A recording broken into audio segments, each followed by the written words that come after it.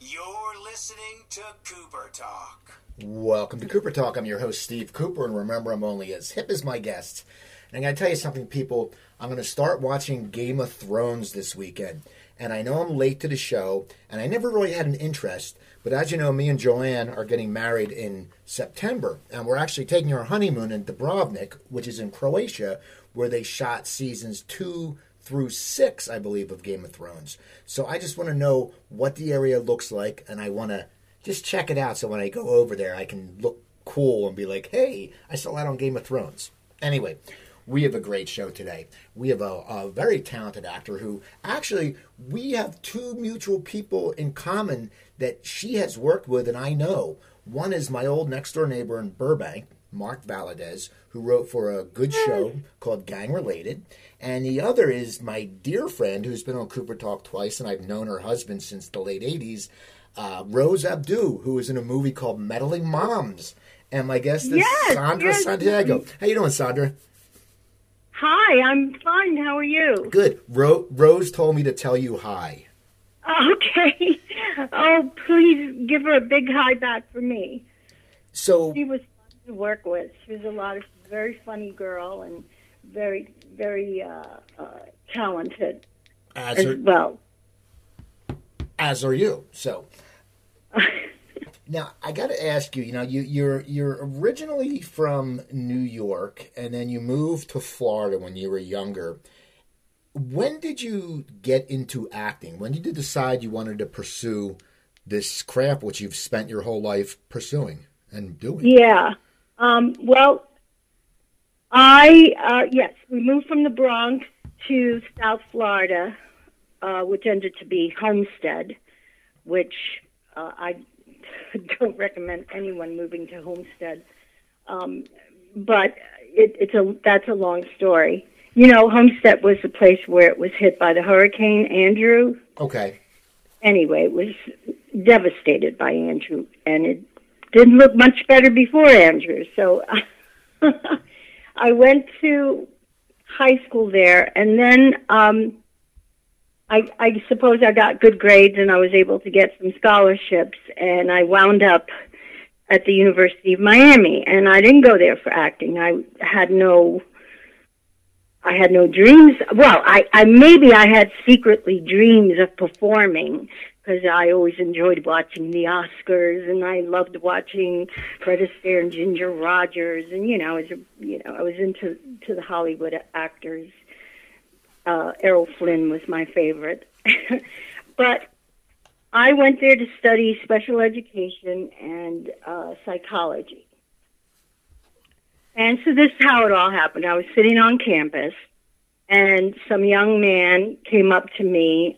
He said he was the director at the theater school, the University of Miami, and he was doing a play called The Student by Eugene Ionescu, who I had no idea who he was, nothing, Okay. And he said, you're perfect for The Student. And I said, I kind of laughed. I thought he was just coming on to me. I said, how do you know I'm an actor? I mean, why would you even ask me? He says, because you look like what I see in this character. So I went home. I got his information. He really wasn't coming on to me. He was just a nice guy. And I asked my father, I said, Dad, what do you think about this? Should I pursue this? And he said, try it, Sandy. So, in the midst of studying in my other classes, education classes and psych classes, I was studying, trying to learn lines, which I'd never had to do in my life, to play this huge part in this one act. And I caught what they say is the bug, Now, when you were studying for the part, did you get very distracted from your other work? Because I would guess, what you were studying was great. Well, that's what you wanted to go into when you got to school. But all of a sudden, there was this fascinating acting part. It must have been hard to juggle both of the two, because you're probably like, I just want the play to come. Right. It was very, very difficult. needless to say, I was burning the stick at both ends. Then the teachers there, one particular great teacher named Robert Lowery, who we called Buckets for various reasons. There's all kinds of reasons why. One was that he's a great baseball player, and the other was that he drank a lot. But anyway, he and the others encouraged me to take acting classes, and I did. And by my junior year, I switched to theater arts. I gave up all my hopes and dreams of being a psychology teacher and became an actor. And, I did a lot of plays there. I basically learned on my feet because they put me in a lot of plays, a lot of musicals. I didn't study. I was in the choir in Catholic school in the Bronx. And that's where I learned to sing. And so they found out I was a singer, and then they put me in all the musicals. Now so that's how I started, really. Well, now the other actors must have been getting a little irritated because you come out of nowhere and you're getting all these parts. Yes, they did. That is the truth. So particularly the women. So you're acting, and at what point do you sit there and think that I'm going to make this my living? Because I believe you went on to get your MFA, I believe. MFA, yeah, at Southern Methodist University. At that, when I left U of M, I didn't feel prepared to make the leap.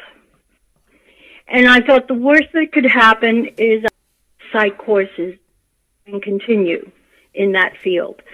But I just made the leap of faith. At a certain point, I said, if I'm going to pursue this, I need to really be as good as I can be. So I went to SMU to study more of the classics, like voice training, and not singing, but vocal, to be able to do Shakespeare and all the classics. And I got a very good education there. Great teachers. I learned a lot. And then while I was there, I needed extra money because I wanted to live alone in my own apartment. So I got an agent in Dallas. And that agent would send me out on modeling gigs. And one day she sent me out on a movie gig. And it was just a low-budget feature called The Awakening of Edna. It was kind of a vanity piece for a very wealthy woman in Dallas whose parents were extremely wealthy. And they hired Martin Gero, an incredible director. He was producer on Breakfast at Tiffany's and a lot of other great big movies. Martin Gero directed it, and it starred all these great actors from New York, Mark Lynn-Baker, there were so many, Kathleen Widdows, Paul Shinar. I know these names might not be familiar with a lot of people, but in those days, they were well-known great actors, and they still are. Well, Paul has since died. But there were so many great people in that little production. And I played a part named Mariqueta, who's from New Orleans, French Creole. And so I went to the audition, and I met with Martin Gero, and that afternoon I was told I got the part. And that's how I got my SAG card, my Screen Actors Guild card, because I actually had a very, significant part in it.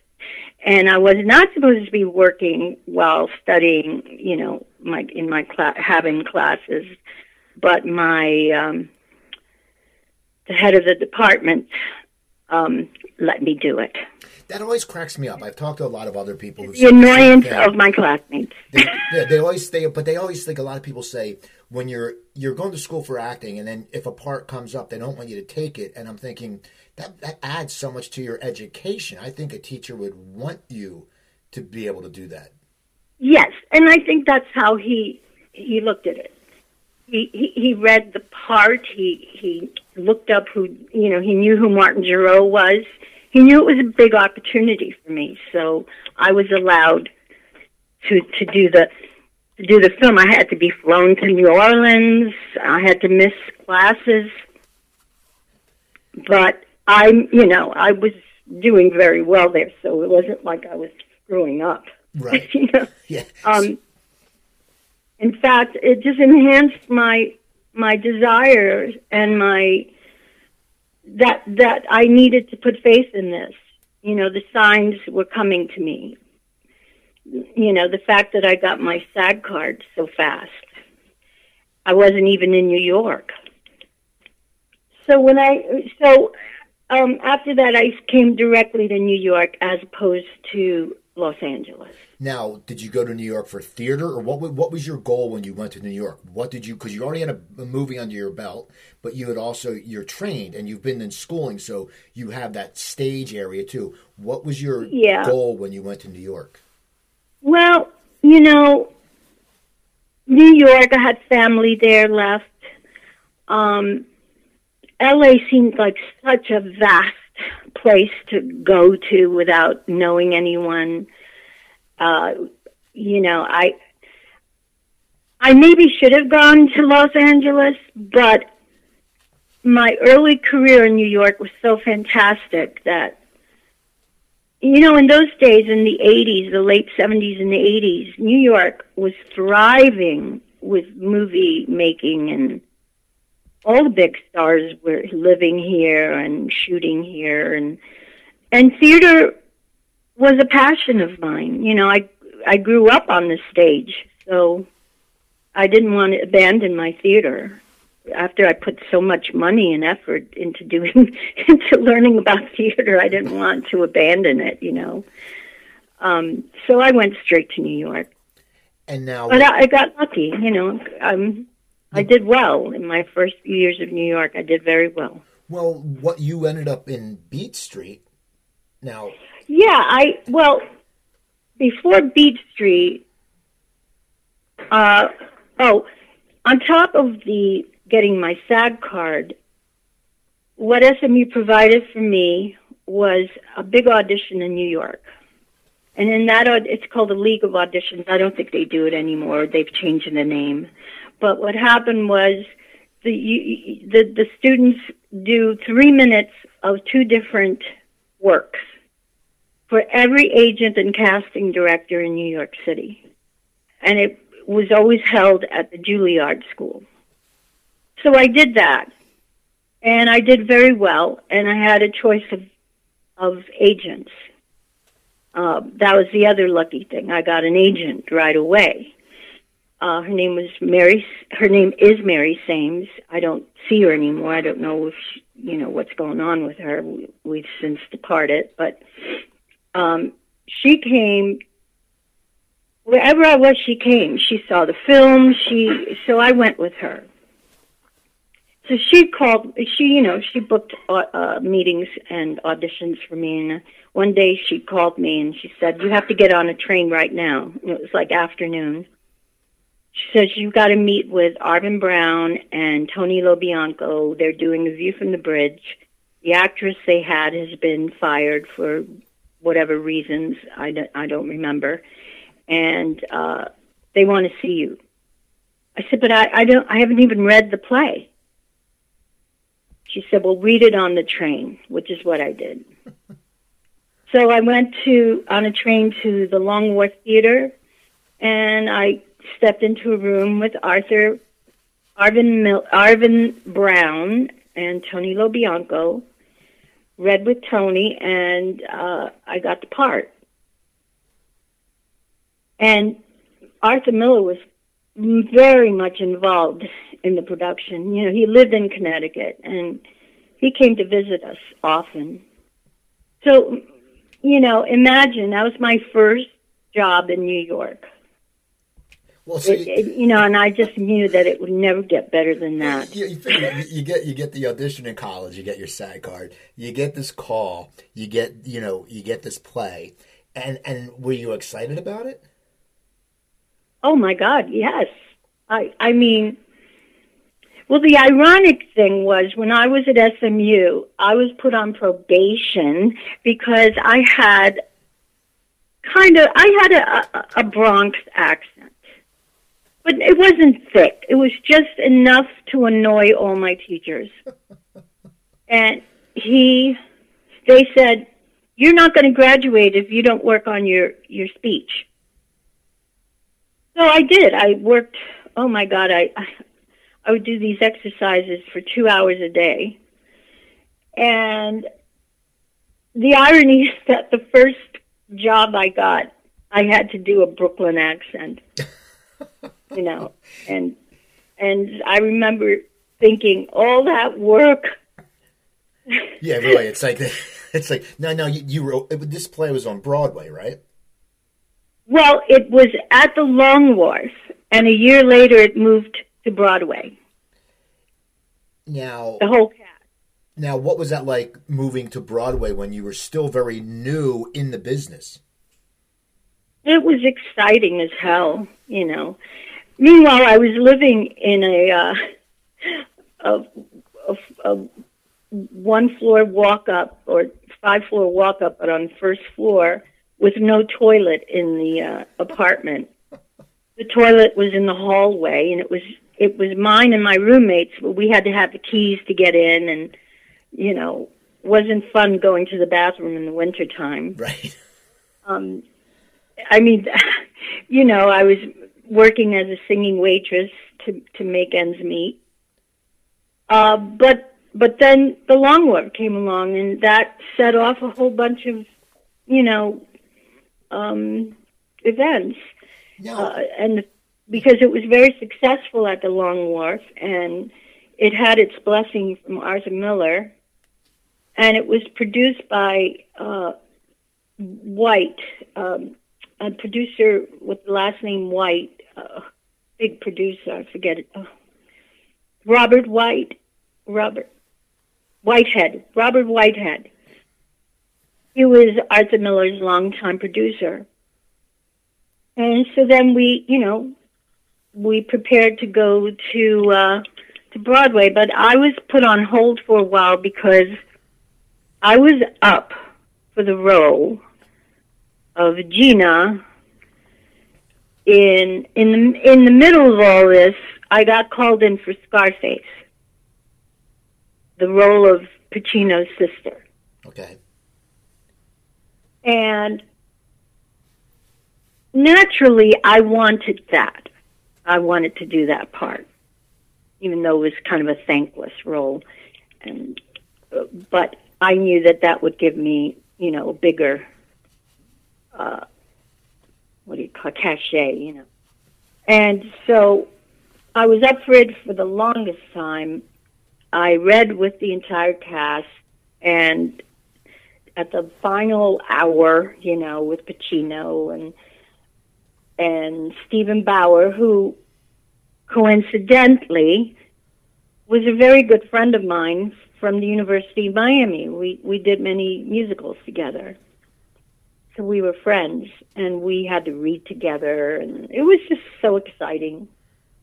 And I read with the whole cast, Miriam Colon, all the characters. And the next day, I found out that, meanwhile, Arvin Brown was saying, well, is she going to do A View from the Bridge or what? We need to know. Well, they went with an actress named Mary Elizabeth Mastrantonio, who I'm sure you're familiar with. Yeah. And that was truly upsetting. That was like, because they were actually telling people that I had the part of Gina, Pacino's sister. I'd met with Pacino 2 or 3 times for it. It was crazy. Anyway, doing Catherine in A View from the Bridge was not too shabby. So right. So you don't get that role of Gina, but you're doing the play now. Yeah, and because of the reviews and the stars that kept coming to see it, I guess I got some attention. And that's when I started auditioning, for more movies, and Beat Street came along. And then while I was doing Beat Street, everybody was talking, because at that time, there was no such thing as the internet. You didn't know what was going on. It was just word of mouth, And people kept coming up to me and said, there's this great part for you in this show called, it was another name. Vice was named something else. Miami Vice was called, I forget the original name. In fact, that's the first script I got. And then I had to, go in and audition and read for Michael Mann and Thomas Carter, who directed the pilot. And next thing I know, they're flying me to Los Angeles to be put before I called it the firing squad, the suits. Right. All the people behind the networks in the suits, not particularly the producer or directors. And I found out that night that I got the role of Gina Calabresi on Miami Vice. Now, when you got that role, the show blew up. I'm a big Vice fan. In fact, Mark Valadez, who wrote for Gang Related, me and him always communicate on Facebook because I live right outside Philadelphia, and there's a station that plays old Miami Vice reruns, and he's always bummed that he doesn't get that in L.A. But I'm like, Mark, it's on demand now. So when I was in college, we lived and died by Vice. We loved it.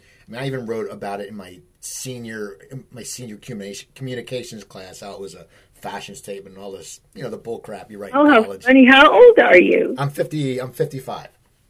Okay, so you were like a teenager then. Yeah, I was in college when it came out. Now when you got the role, it's funny that you got a role Gina in a series and you didn't get the role Gina in the movie. But yeah, I've played about 3 Ginas in my career. So when you got Vice, now they shot in Miami, I assume. Yes, that was the other coincidence, and to my chagrin, I didn't want to go back to Florida. I didn't want to go back to Miami. But, the first big gig I got was Miami Vice, and I'll never forget what my agent said. Oh, no, Sandra, they're shooting it in Miami. I thought they were going to shoot it in Los Angeles. Right. But I ended up going back to Miami for 5 years. No. I always kept an apartment in New York. And, I never really left my New York residency ever. I just flew back and forth and had an apartment in Miami when we were shooting there. Well, no, when Miami Vice started, it was popular, but did you think that it would just explode as big as it did? Because, Miami Vice was everywhere. What was it like and I always hear when you've been on a show that if it's a hit like the first 2 years, everyone's a lot more relaxed a lot of times because you're going to get a few more years. What was it like in the years in Miami Vice? Like, what was the first year like? Did you guys know you were going to get renewed for the second season, or when did you find out? No, we didn't know. We didn't even know if the pilot was going to be successful, although we kept hearing that it looked really good and everyone was excited. And then the pilot the pilot was given a go. And then it became this, the first season. But no, we didn't know. I didn't know who Don Johnson was. I didn't know who Philip was. Olivia Brown, who played my partner, she had done a couple of films. She'd worked with Eddie Murphy, but she was only hired as a guest, and then they put her on as a regular when they saw us together because we kind of looked good together as a team. And I was the first one cast on Miami Vice. I remember because I asked, well, who's playing Sonny Crockett? And they didn't know. And I had read with the guy who was in, what's that, motorcycle, Chips? Okay, Eric Estrada? Or no, Larry Wilcox. Not Eric, the other guy, the blonde. Larry Wilcox. Yeah, I read with him. But he didn't get it, obviously. Right. So. And, no one knew. And then, everyone was always on a hold. It was hard for me to commit to any other projects because you sign this 5-year, paperwork. And you're not allowed to take any other jobs until it's either a go or no. So I went from year to year like that, never knowing when it was going to get canceled.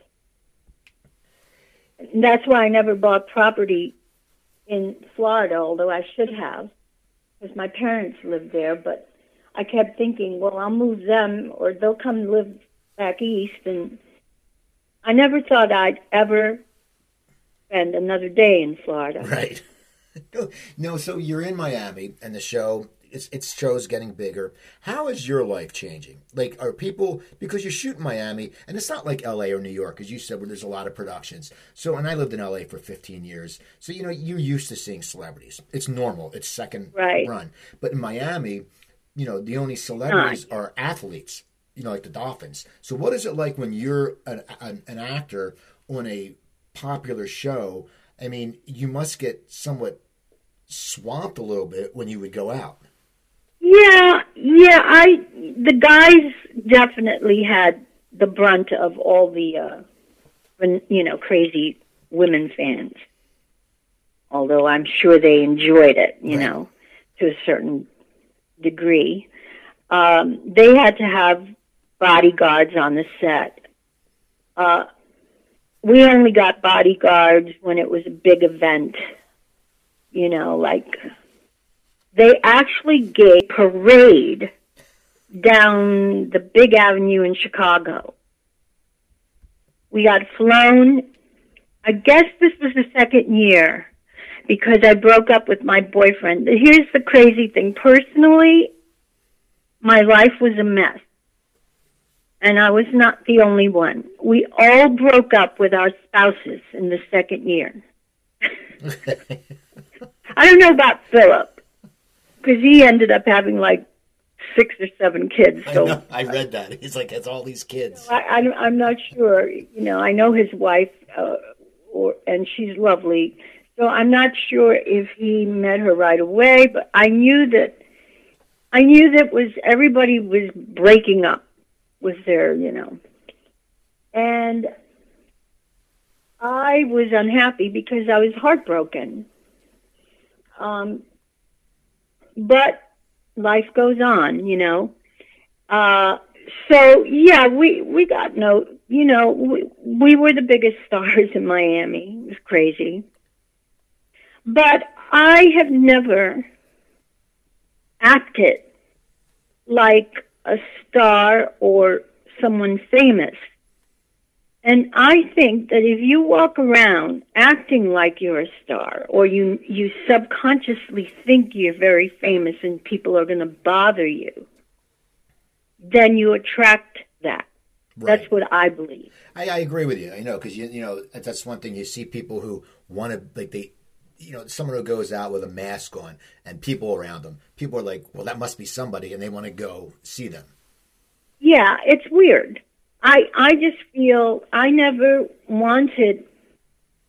I didn't want my anonymity. What's that word? Anonymity. You're asking the wrong person. I screw words up all the time. Oh. Don't forget it. Yeah, I know what you're saying. You're a nominated. I never wanted to lose that.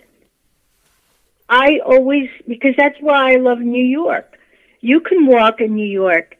I see famous people all the time, and they're not being followed by people, or they're not being hounded by autograph people, unless it's a big event and they're on the red carpet where it's appropriate, But there's a sense of freedom in New York to be able to walk around. That's why you live here, because you don't have to drive. You can walk around and go into shops and just be normal. Right. So now I ask you, Miami Vice, what for you was a few of your favorite episodes to do?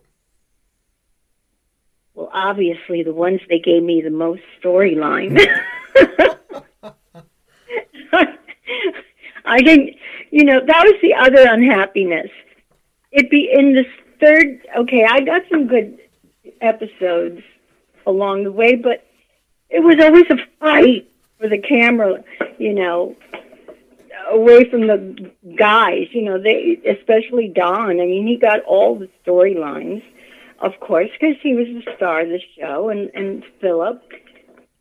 But, I always, my big show was I was hired as a co-star in the likes of, what's that show?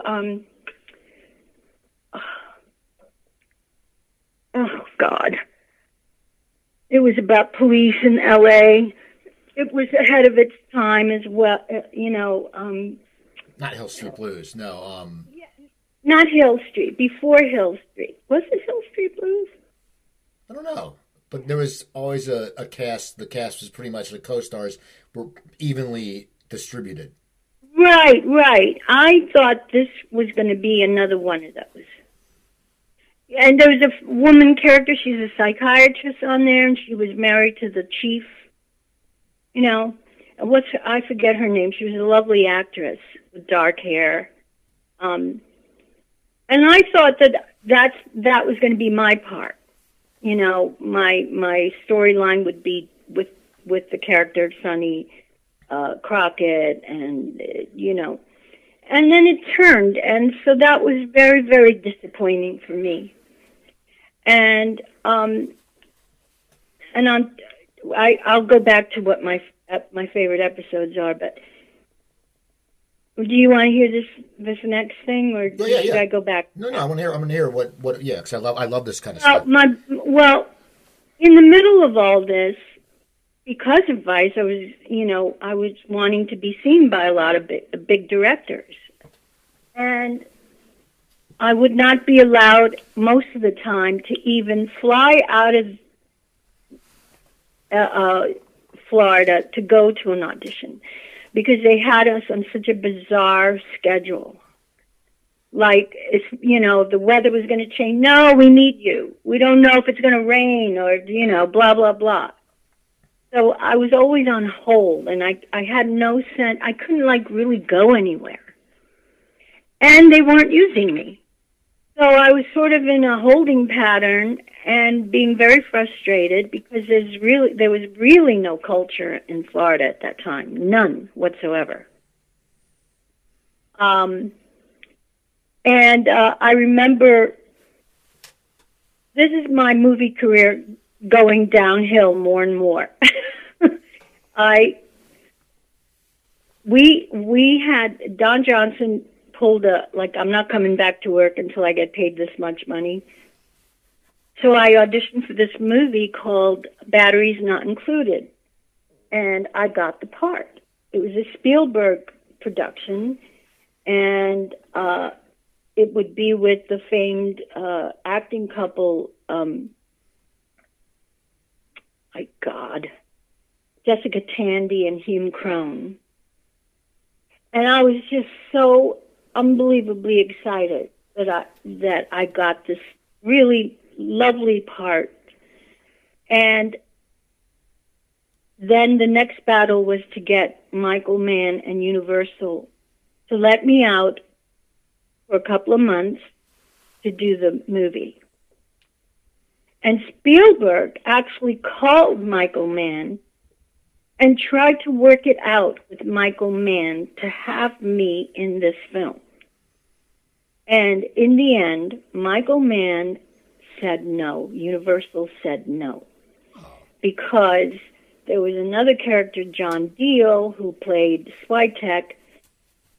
He was having some kind of emotional breakdown and wanted out. And as you know, they killed his character off. Right. It was that same year. That was the reasoning why they wouldn't let me go. They couldn't lose two characters in 1 year. I mean, and I was actually preparing myself to give up Miami Vice to do the movie. But they wouldn't even let me do that. They would sue me. So that's what I was told. They would, even though, you know, your role, as you said, had changed from when you were the first person cast. You had, I mean, when Spielberg calls, most people listen. I know Michael Mann's big, but it's Spielberg. So they, even though, I mean, your role wasn't as big as you thought it would be, they wouldn't let you go just because, and they would actually sue you. Yes. That was the way it was then. Maybe now they've lessened, you know. I just couldn't understand why they would. And maybe, you know, I have conspiracy theory that Don Johnson, he would be the only one allowed to do a movie. That was my conspiracy theory. But I got this movie. And I wasn't allowed to do it. That's all I know, and it was very, very disappointing. Well, it also must be bad. I mean, you're an actor. You know, this is your craft. You have, you know, I know when you go on set, you have to play your character. But they must think that it must have sucked for your morale, because if I was an actor, I'd be like in a crappy mood and a little pissed off. I was. As a matter of fact, after it all, you know, went to shit, I called Michael and I said, I want a break. I was very mad. And I said, I'm not coming to work. He says, okay, we'll let you off for a couple of weeks. And this was inside stuff. I mean, nobody knew this except Michael and I. And I had gotten to know the actor. I can't believe I'm bringing this up, but I had gotten to be friendly with Liam Neeson because he was, you know, in an episode with me. Right. And I went to visit him in London. And while I was there, he was up for the film. For a Spielberg film. And he was having a meeting with Spielberg, and he called my hotel, because I was staying at the Browns Hotel in London, and I got, you know, we didn't have cell phones, so, you know, I would just call and see if I was in Harrods, and I called for my messages, and I got this message, Liam Neeson, come here as soon as possible, like, you know, SOS, you got to come now. Right. And so I took a cab to this meeting, these offices, and there was Liam sitting opposite Spielberg, and I walk in, and I hadn't really gotten to know Spielberg in person, so this is the first time I saw him. And we sat there, drank a bottle of champagne, and he told me that I should be right now on the set in New York working on his film. He was so disappointed that I had to be passed up. So it was funny. I did get to meet the big man, and he was very nice. But I never worked for him again. You know, life passes. You know, opportunities pass. Right. Now, so then you had to go back to Miami Vice, and that must have made you more pissed off. No, you can imagine how upset I was. But, I think I got better, and I just tried to do the best of a situation. I guess my favorite role that I did was when I sang.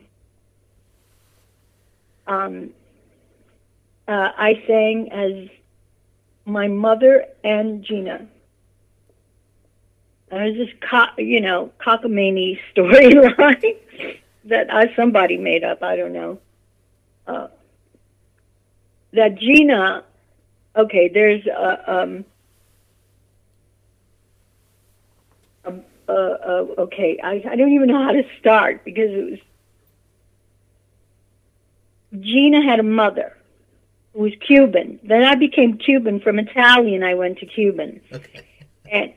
And Gina's mother, back in Havana, had a lover who was a German spy.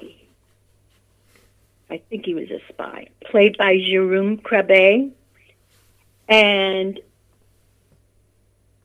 the mother was an entertainer, a singer. And this came up because Michael Mann was watching the 1986 World Series between the Boston Red Sox and the Mets in Boston in the third World Series game. Do you remember that? I don't know if you're a baseball fan. Yeah, was that that wasn't the error? No, was it? I'm not sure. Well, the Mets had won they had lost two. They were in the World Series against the Boston Red Sox, and they were down 2. And my publicist at the time, Joel Lashinsky, I dared him to get me the gig of singing at the World Series. Okay. And he did. For some reason, someone backed out, and I got the gig.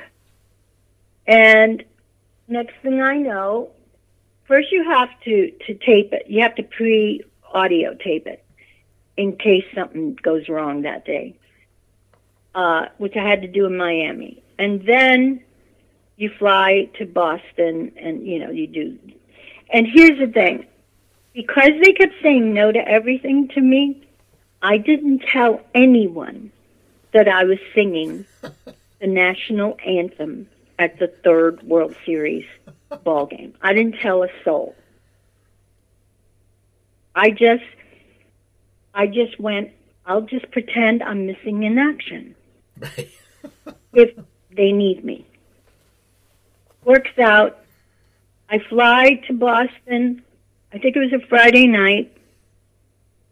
I fly there with my father in tow and my publicist. It's the most nerve-wracking thing I've ever done in my life. But I got through it. I sang the hell out of the song, and Michael Mann was watching. He was watching the game.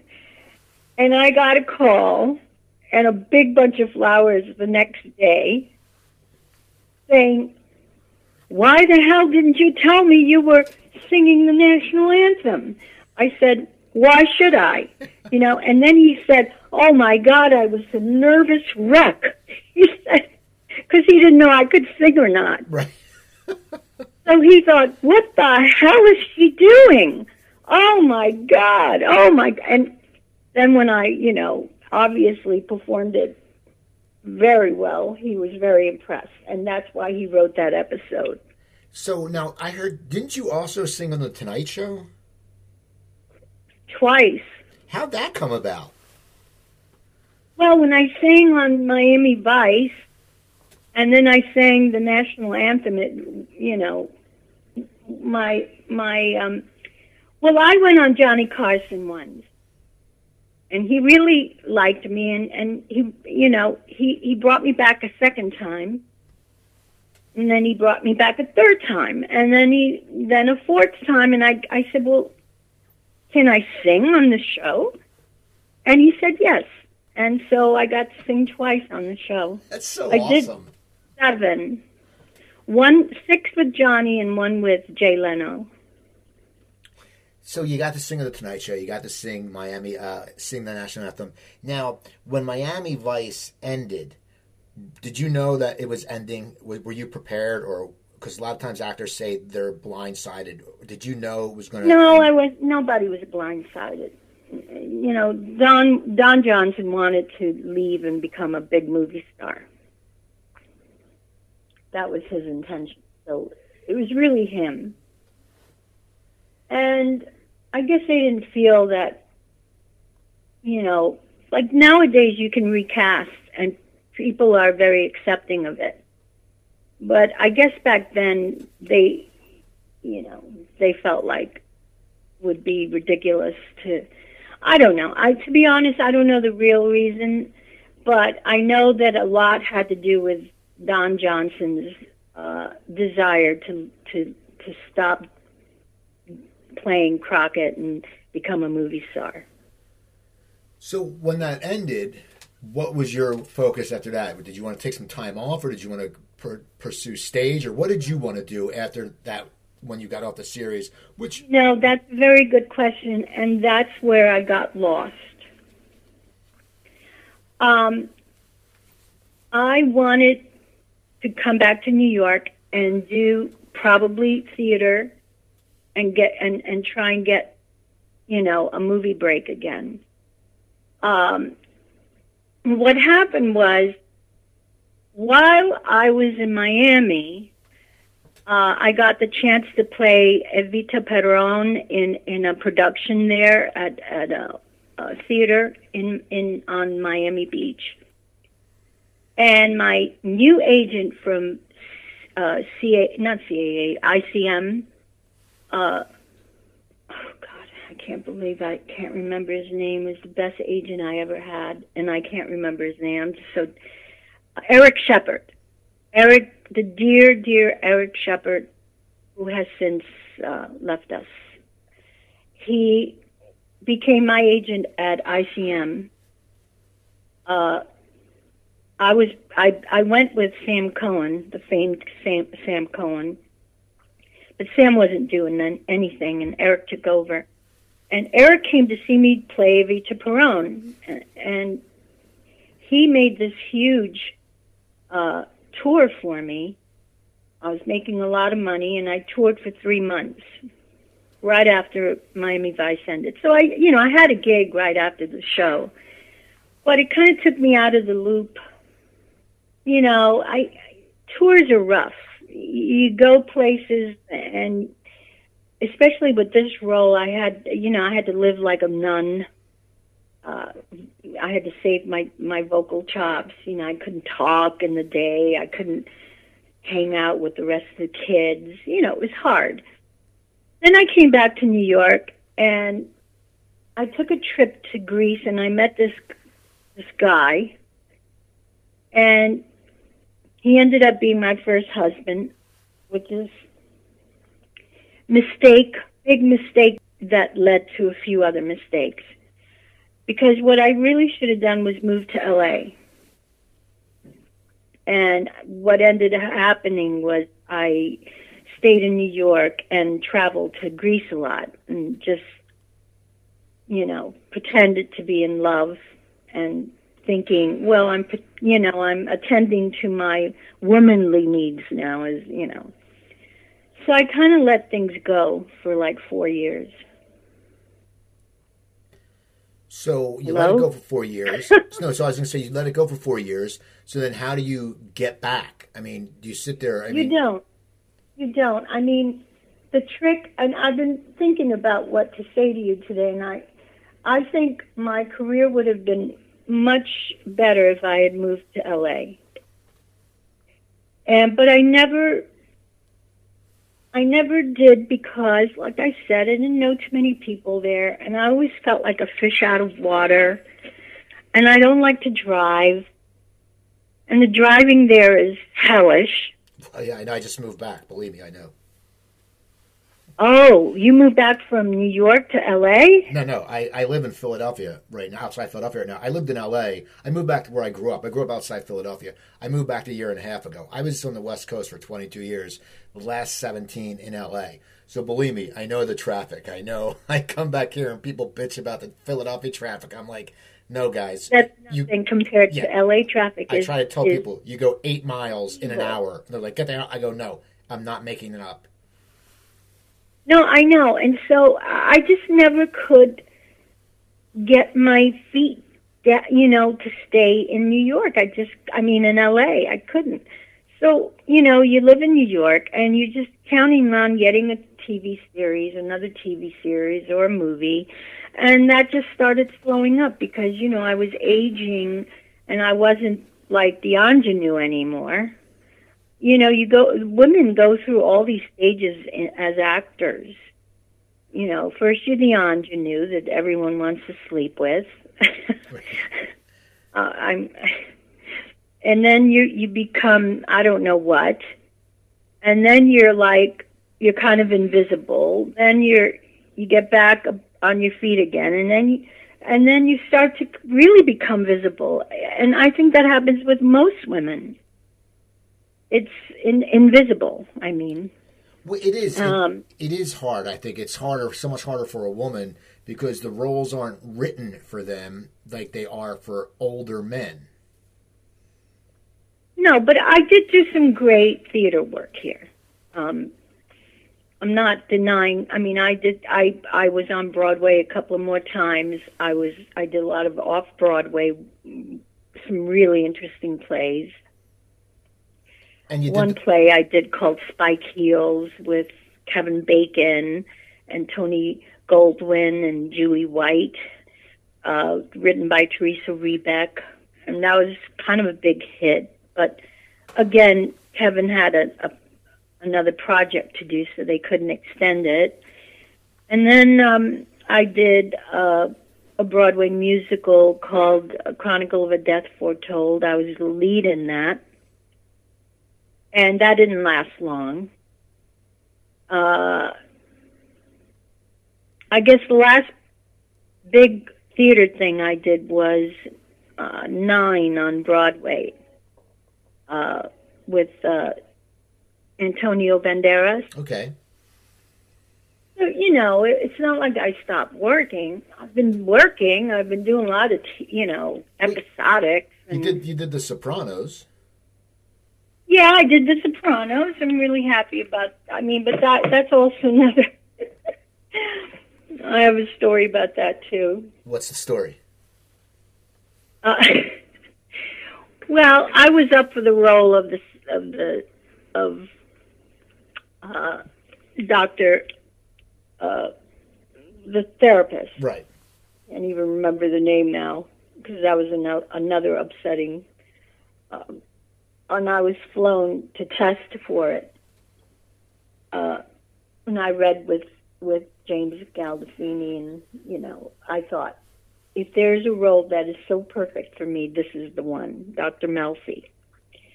And I read, I did really good. I read 3 or 4 times for David Chase and all, again, the suits. But, it, as you know, who got it. And so I think he kind of threw me a bone when he wrote Jeannie Cusimano. And then he wrote an episode where I play a twin. Jeannie's a twin. And so that was probably the most fun I've ever had on a show. Just because you got to play, you were constantly changing outfits, or what made it so fun?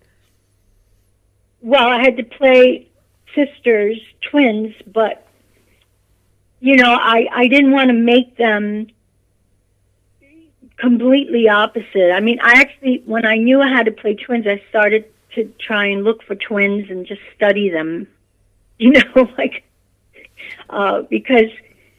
it was only, I wanted to be very authentic. I didn't want, the mean twin and the evil or the nice twin. That's the stereotypical thing. And he didn't write it that way, or I don't know who wrote it, but he didn't write it that way. It wasn't written that way. There was just two distinct women who happened to be twins. One is a lawyer and one is a housewife, you know. And so it was interesting to have that dynamic, to play that dynamic. And I got to have my best friend Pam McCool, be my stand-in. Like, she played opposite me. Whenever I was playing one twin, she was playing the other twin. Okay.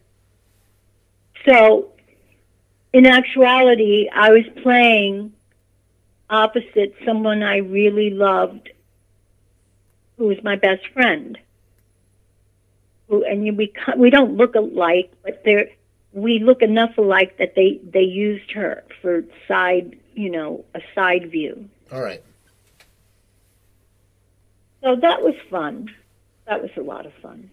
So writing was so brilliant, and that was always a great set to work on. So you've had a really good career, and I know we had talked. You recently had an injury. Now, has that affected you getting out to audition? Well, it certainly did for half a year. Should I explain? I was walking. I dropped off laundry because I live in a 5-floor walk up, and there's no laundromat in the building, so I take it out. My husband and I dropped it off. I was going to work out at my gym, and I was crossing the crosswalk, and on the light, and there were other people too, but they were somewhat past me already. And next thing I know, there's an SUV upon me. And I banged on the car, and next thing I know, I'm on the ground screaming in pain. Long story short, my femur bone was busted in 2 places, and I had surgery the next day, and they had to put in a titanium rod, and I've got 2 pins in my legs, and I was in the hospital for two weeks. I lost blood. I had to have a couple of blood transfusions. I don't know why. I was very anemic. Anyway, it was a horrible experience. And, there was nothing I was supposed to start a movie 4 days later with Edward James Olmos. This is the craziest thing. Eddie has a son who produced this movie about 9/11. Okay. And I was supposed to play this woman who they go interview, who's the character of Eddie James Olmos' girlfriend. I'm not going to reveal the story because it's it might be shown and I don't want to ruin it for people, but I really, a couple of good scenes, and I was looking so forward to doing it. And that was going to start 4 days later for me. And then this happened. So so I had to back out. Yeah, and it must be depressing because you're going to do that, and then you also had the leg thing. Now, were you bedridden for a while? I mean, how long were you bedridden for? Oh, my God. Well, first of all, I had to walk on a walker. They don't, by the time I left the hospital, I was walking on a walker, but it was very painful. And I could only walk maybe 3 minutes. Most of the time I had to lay down with my leg up, and it was constantly in pain because I decided to get off the morphine sooner than later. In the hospital, I was getting regular morphine. And by the way, that is not an easy drug to get off of. Right. I've heard. I mean, it was the only thing that lessened the pain, but it was really as painful to get off of as the pain in my leg. Exactly. So now you're on the walker. Now, at this moment, are you back to being fully mobile? Yeah, I am. I'm fully mobile, although I wouldn't say I will ever be normal. My leg is constantly in pain, particularly in the winter. Right.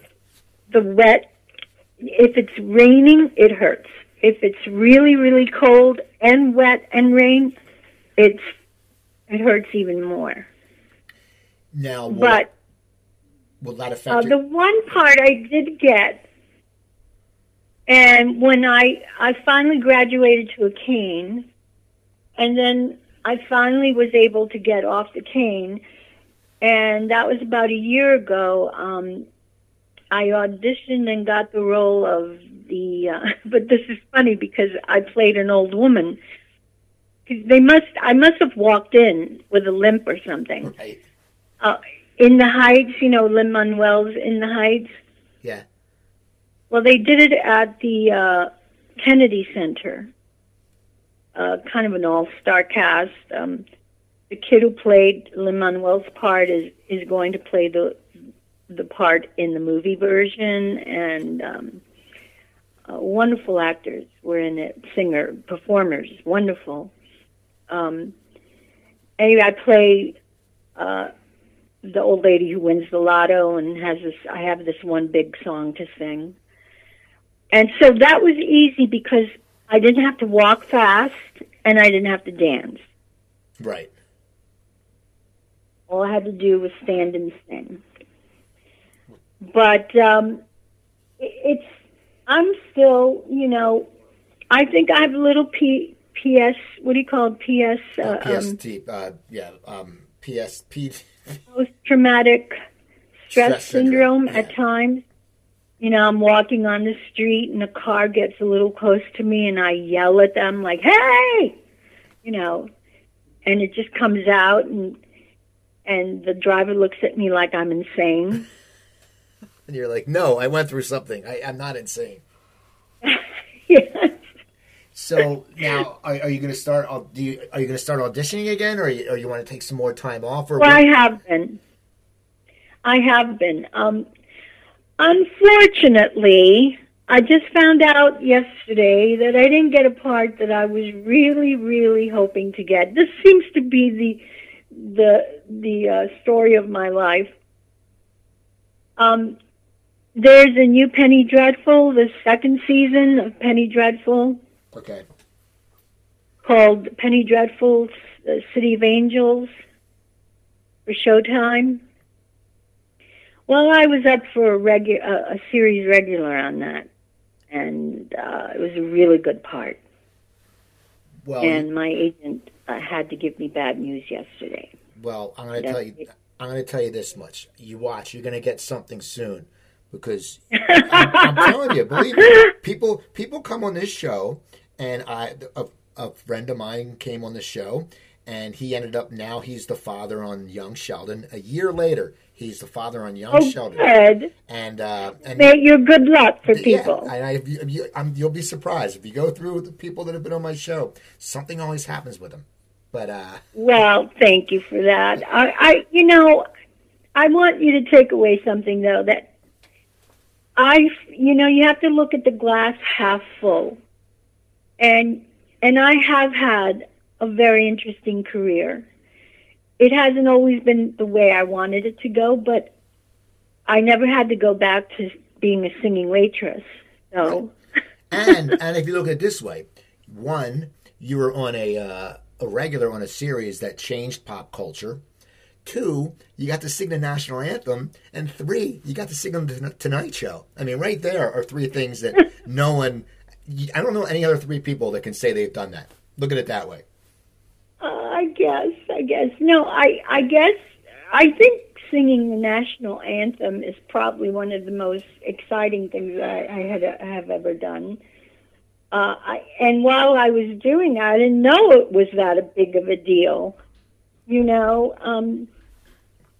Because I was on this big show, and I thought, well, it's natural for me to get these gigs because I'm you get a little bit egoed out,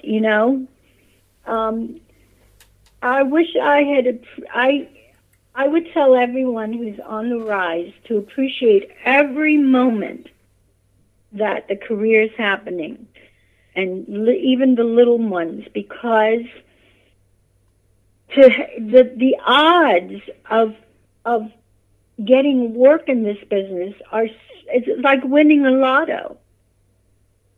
And I think I've won a couple of lottos. Exactly. So you're right. I've done well. I'm not complaining. I'm just giving you the ultimate truth of the business. It's like, I think about this terrible situation with this kid Jussie. I don't know. I don't know how old he is. I don't know where he came from, and supposedly it's alleged, which you want to believe alleged until proven guilty. But if it is true, the fact that he wasn't content with just $60,000 a paycheck, exactly, is not a good signal to actors out there, because that's all changed. They're not paying that kind of money, so effortlessly. There's only few people making, $1 million of this or that. And I think it's look, I wouldn't mind 60 an episode. I don't think anybody would. I mean, it's one of those things. And he has all the side things where he can do these singing gigs, and then there's appearance fees. Don't complain. You don't want, yes, you get an agent. Maybe they fight for you more. Maybe you are worth more. I don't know. But to do something so foolish, to risk everything, like, it's just so sad. And I feel sorry for him in a way, because it didn't, he was fine. He was making a good living. He's making $1 million a year. Yeah, and he had a great part on it. He got to sing. He got to, actors I don't know what's going on now, but when I was coming up, I think actors were more, you had more humility. I don't know. Maybe I'm just... Well, no, I think also, though, just on the point of that, because I've talked to many, many, character actors that through the years on my show, and a lot of them were saying, back then you had to be a good actor for the fact that it's not like now where they can shoot and then stop it and shoot and stop it and cut, everything's digital now, so it's so much easier. If you're a good-looking guy who has an okay little bit of a talent, you don't have to be able to sit there and read, a long scene, because the way it works, it does that. And so I think that happens that the actors, they get a much bigger head because they're not really actors. I mean, you think about it. Most actors you talk to love the craft so much that, a lot of them, yeah, sure, you want the money, but you just love the craft so much. And that's what you got into it for. But now, because it's become easier for these people who don't really have, I'm not saying they're not talented, because Jussie is, but there's people who aren't, that it goes to their head because they think they can do anything, and then they try to do a Broadway show and they suck. Well, let me tell you something. I didn't mention this, but I did do a play that I'm really proud of that was a limited engagement. I did The Glass Menagerie. It was a mixed,